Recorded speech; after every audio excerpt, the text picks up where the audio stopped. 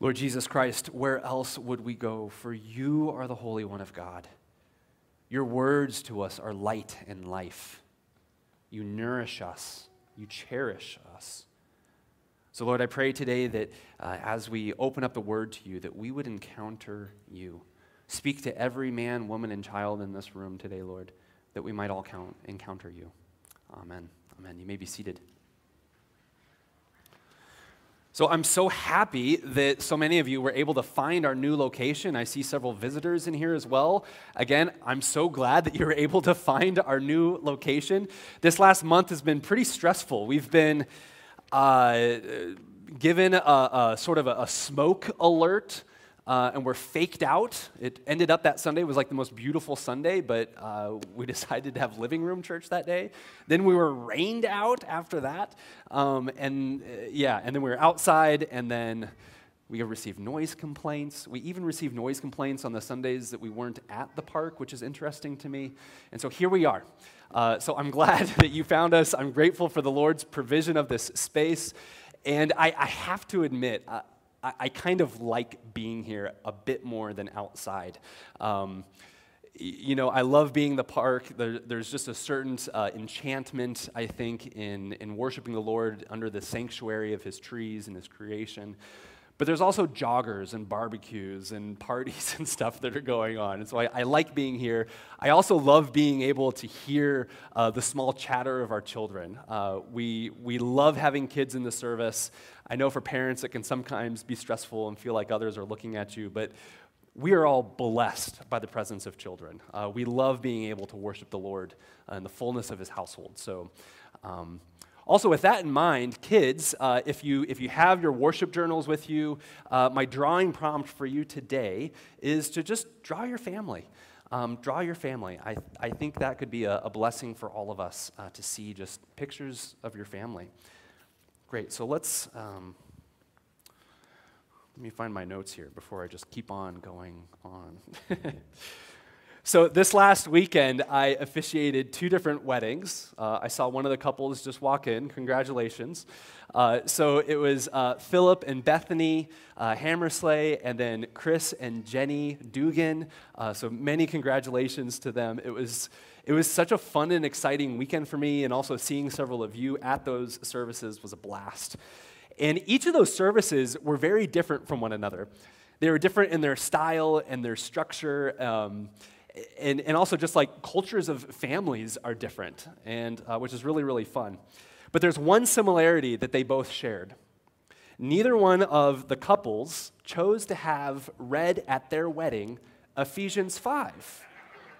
I'm so glad you all are laughing. And it's interesting because as I reflected on other wedding services that I had done, I realized none of them have chosen to have Ephesians 5 read at their weddings either. In spite of the fact that this is one of the longest, most comprehensive, mysterious, Christ-centered passages on what it means to be married that we have in the Bible.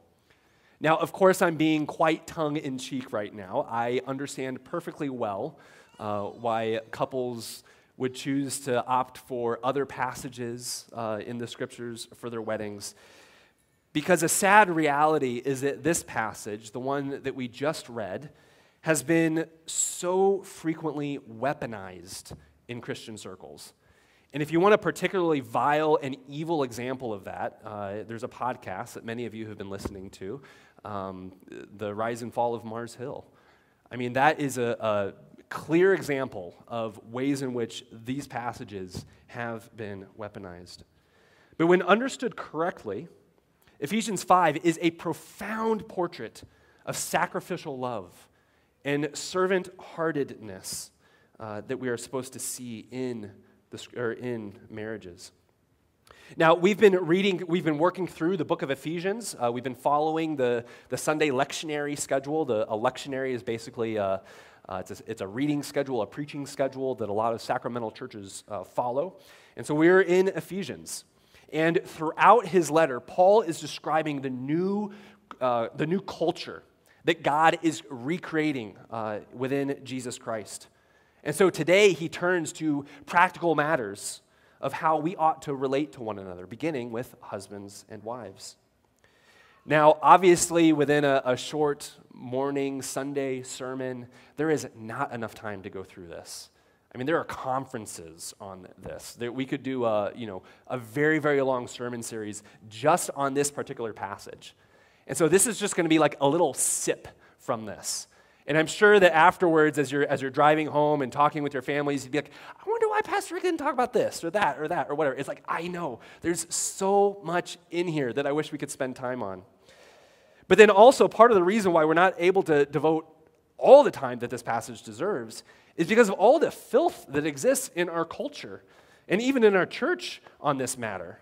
There is a lot that we need to cut through in order to get to the beautiful truths that are here. And so on that note, I actually have 3 disclaimers, sort of 3 asterisks or footnotes or whatever you want to say, before we actually dive into husbands and wives. So I want to talk about these 3 disclaimers.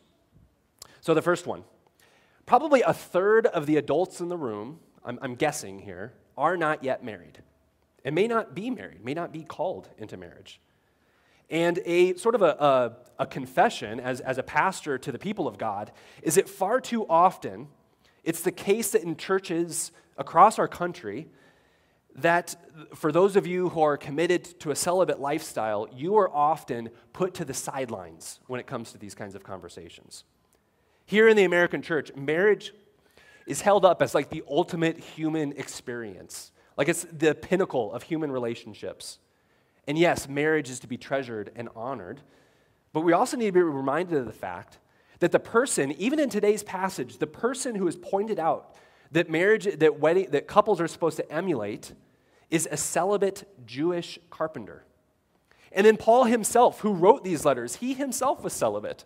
And elsewhere, he says that he wishes that all people were to be celibate such as he is. So my charge to you who aren't married, and my charge to you is to listen well, to this passage. And I'm going to have another charge for you at the end of this sermon as well. But my hope is that you will still develop a healthy view of what marriage is. And if you feel that you are called into marriage, that you would never settle for a partner that is anything less than what the Bible describes to us. And if a potential partner does come along, I hope that you have the wisdom and the discernment to look at that marriage or look at that relationship in terms of the Bible and what the Bible has to say.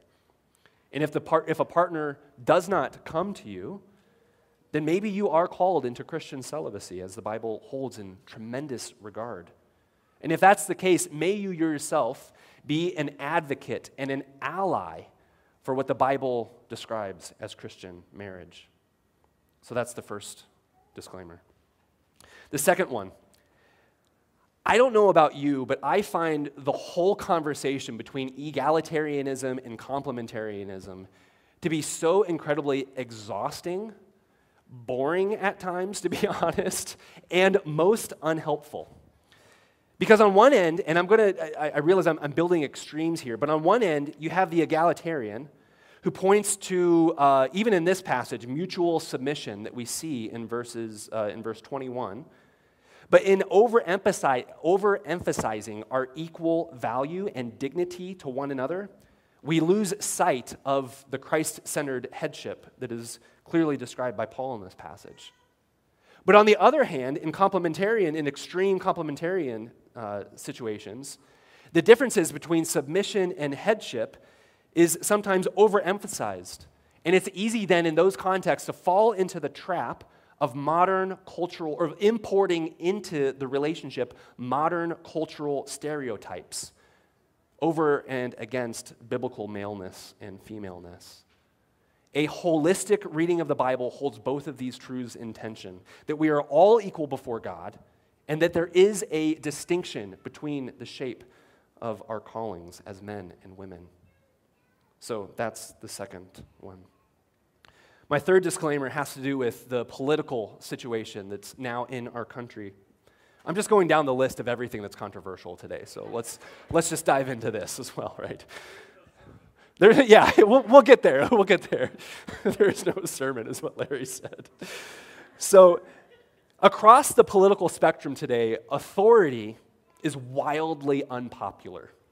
Again, I'm going to be making some straw men here in order to make a point. I don't think anyone in the room actually says these things to me, but I want to prove a point with these extremes.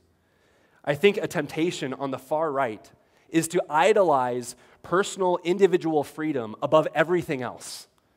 And so whenever we discuss submitting to authorities, the response that we quickly hear back are responses full of personal rights and declarations of individual freedoms. Now, again, I'm not saying that Christians reject personal freedom. Far from it. We wouldn't be able to gather here and worship the Lord without privileged freedoms. But when personal freedom is valued more than love of neighbor, then we have a problem. Now, on the far left, it's a temptation to reduce every single human interaction to that of oppressor and victim. We hear this so much in our culture these days. And whenever authority is mentioned, it's automatically associated with oppression, coercion, and violence. There's no openness to charity in these conversations. Now, of course, yes, there are oppressive relationships in our culture that ought to be resisted. There's even oppression that happens within marriages that ought to be resisted. But when there is an automatic presumption of guilt of every person who is in authority, then we have a problem. So when we read passages like this that are about submission and about authority, that are about headship and respect and sacrifice, may we come into these passages without bringing any sort of shallow theology or politically shaped ideologies. May we approach the Bible on the Bible's terms, because it is clear.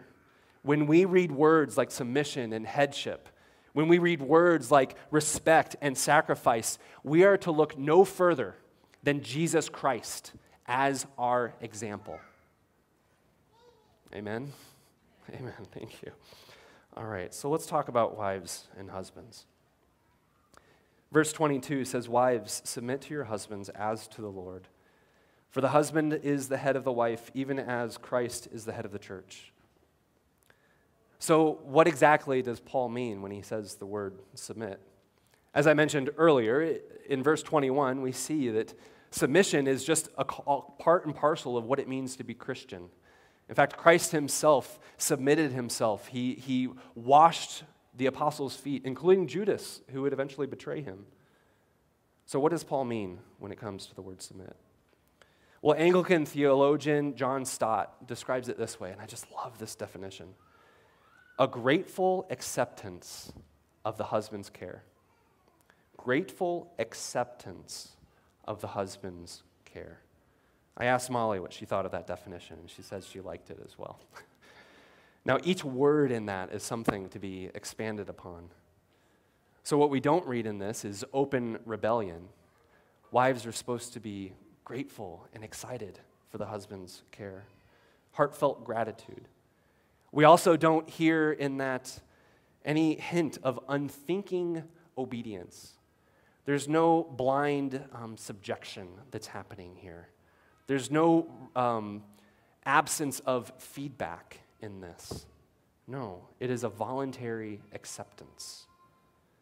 And then finally, the wife is not being asked to submit to authoritarian demands that make her uncomfortable, that make her shamed, or anything like that. No, she is being asked to submit to his care, to his care. Grateful acceptance of his care. And the key is this, and again, Molly is the one who said this. She said, this only works when the husband's care is that self-sacrificial love of Christ.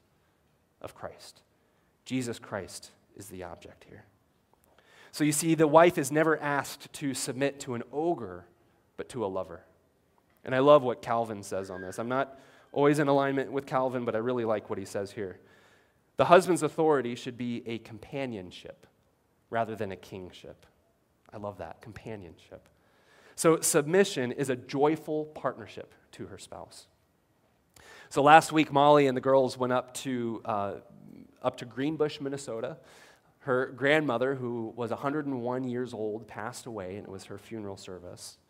Grandma Marion was born in 1919. She married Jeffrey in 1940, and they were married for 69 years. Holy smokes, like, it doesn't even sound like, can we do that? Okay, pray for us. We'll see how well this sermon goes, I guess. Now, for Jeffrey and Marion, they didn't necessarily fit like stereotypical gender norms as you would have expected in that sort of era. Jeff was, he had his opinions, but he was very, very quiet. He was very, very reserved in his demeanor. And Marion, she was the outgoing one. She was super tenacious. She was the risk taker. She was entrepreneurially minded. And it was Jeff's dream to start a business after the war. They had a home, but what he wanted to do is he wanted to start a business so that he could provide for his family, so that he could create a platform for his bride and see her using her gifts, but also as a way to serve and bless the surrounding community. And so they sold their home in order to buy a drive-in. It's this like drive-in restaurant gas station called the Y Drive-In. So if you're ever in Greenbush, Minnesota, you need to visit the Y. Oh, it closed? Oh, blah, blah. You should have just let me continue. The story sounds so much better. So what they did is they sold the house in Grand Forks in order to purchase the Y.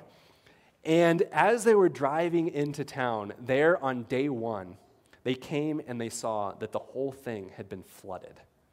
Blah, blah. Like, oh my goodness, so disappointing. And so they were forced with a decision there as to whether or not they sink more money into this risky situation now, if they try to rebuild this flooded building. The newspaper quoted Marion as saying, "This is the most horrible day of my life." So like this was a terrible, earth-shattering thing. But they thought about the dream and the vision that Jeffrey had. And Marion, not just in partnership with her spouse, but in voluntary submission to this dream, decided to rebuild the drive-in. And it eventually became sort of the focal point of that rural town. And what I love about this story is that we see both this partnership and this submission that is happening there. The fruit of that place was hospitality for the entire town. So again, words from John Stott, I think, summarize the duty of the wives well.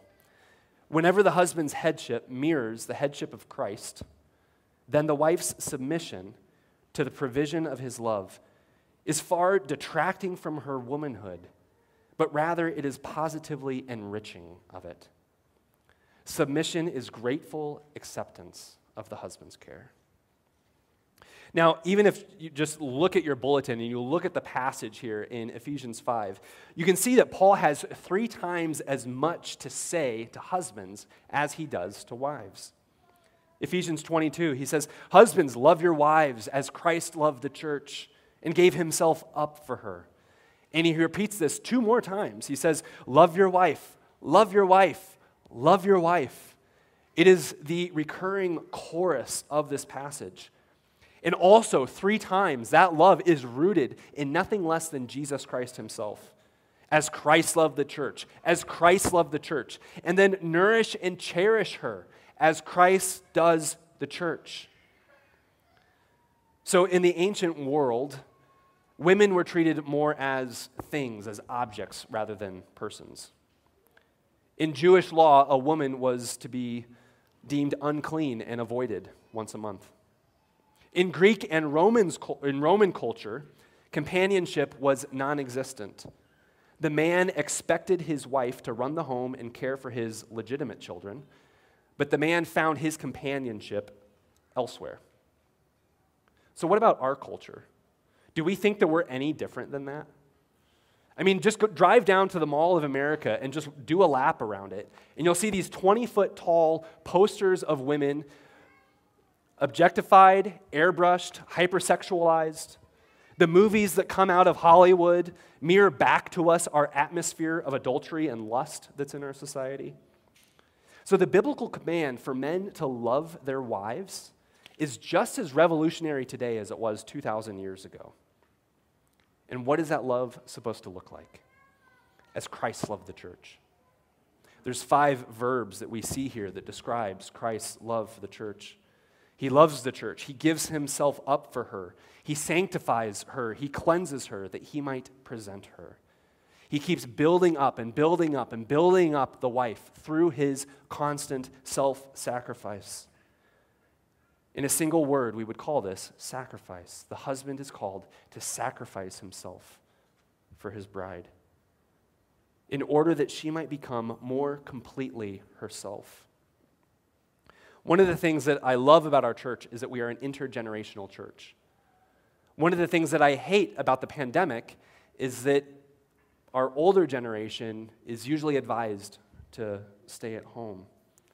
And I understand that. There are health risks that we need to consider. But it is our older members that when it comes to the topic of marriage, it is our older members who we need to look at and see as models before us. Because I so often see in your marriages the embodiment of what's being described in Ephesians 5. I hesitate to name names. I don't want to embarrass people, but there are people who are joining us on our live stream.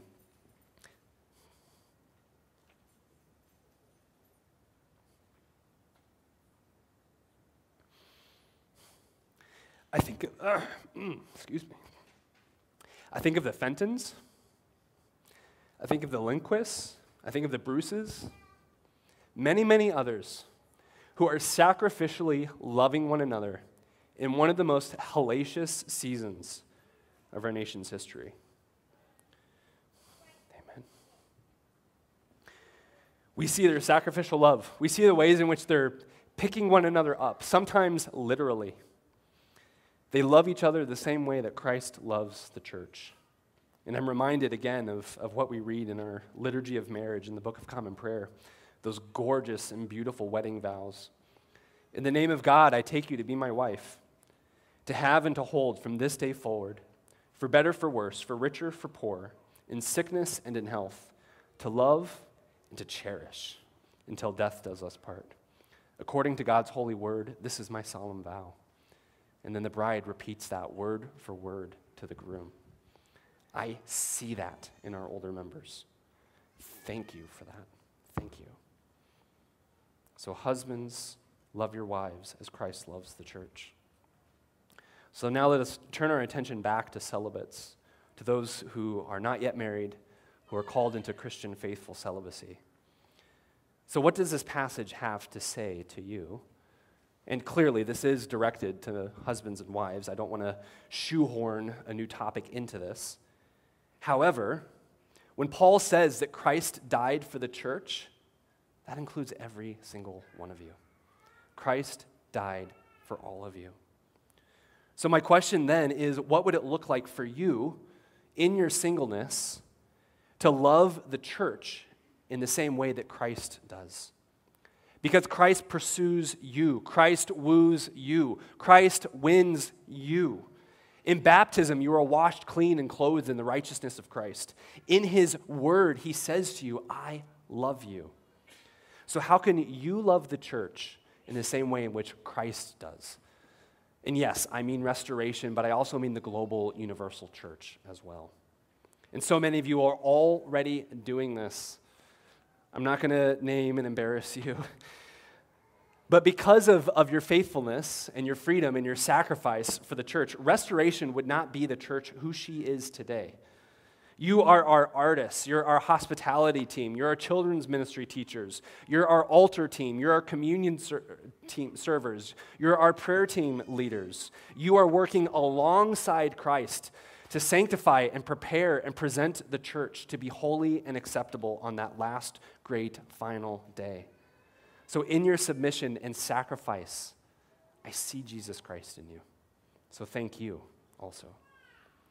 So brothers and sisters, together we are the household of God, Wives, submit to and respect your husbands. Husbands, nourish and cherish your wives. And those who aren't married, serve and sacrifice yourself for the church. And so then may we all together submit to one another out of reverence for Christ. In the name of the Father, and of the Son, and of the Holy Spirit. Amen.